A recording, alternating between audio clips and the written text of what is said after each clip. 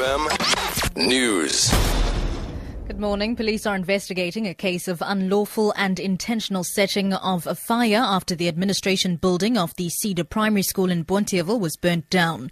The school was allegedly targeted by robbers who set the building alight. The police have made no arrests. Spokesperson for the Joint Peace Forum, Judy Kennedy, says the school has been targeted by robbers various times in recent weeks. The school led a march in the community 2 weeks ago against the break-ins at the school because it was the fifth break-in in the period of 2 or 3 weeks. So they had a big march around the area asking people not to buy stolen goods and to make people aware that the school is being broken into and all of those kinds of things.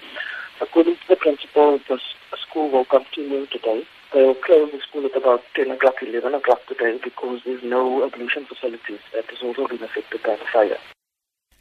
Eskom chairperson Zola Tsotsi says he requested that his presentation be heard by the Power Utilities Board today because he wants South Africans to know the truth. Eskom's board members held a meeting last week in which they were expected to table a vote of no confidence in Tsotsi. The meeting was subsequently postponed to today. This follows Tsotsi's announcement of the suspension of 4 Eskom executives, including CEO Tsotsi. Tsotsi has stressed that he wants the truth to prevail. I still maintain that it's not a personal vendetta. It is just that these are things that I would not have expected for her to have done.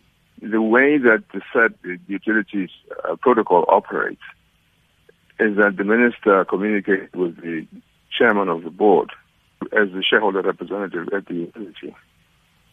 So all of that was not working. And I found it quite odd that she was not in touch with me in terms of the issues that had to do with the work of the utility. The SAPS says it has managed to reduce its forensic backlog by 92%. Spokesperson Solomon Machale says this includes backlogs in DNA and drug analysis. However, he says a lot still needs to be done to improve the forensic department, including increasing capacity by appointing and training forensic examiners. Machale says specialized equipment to support crime scene processing and forensic examinations is also needed.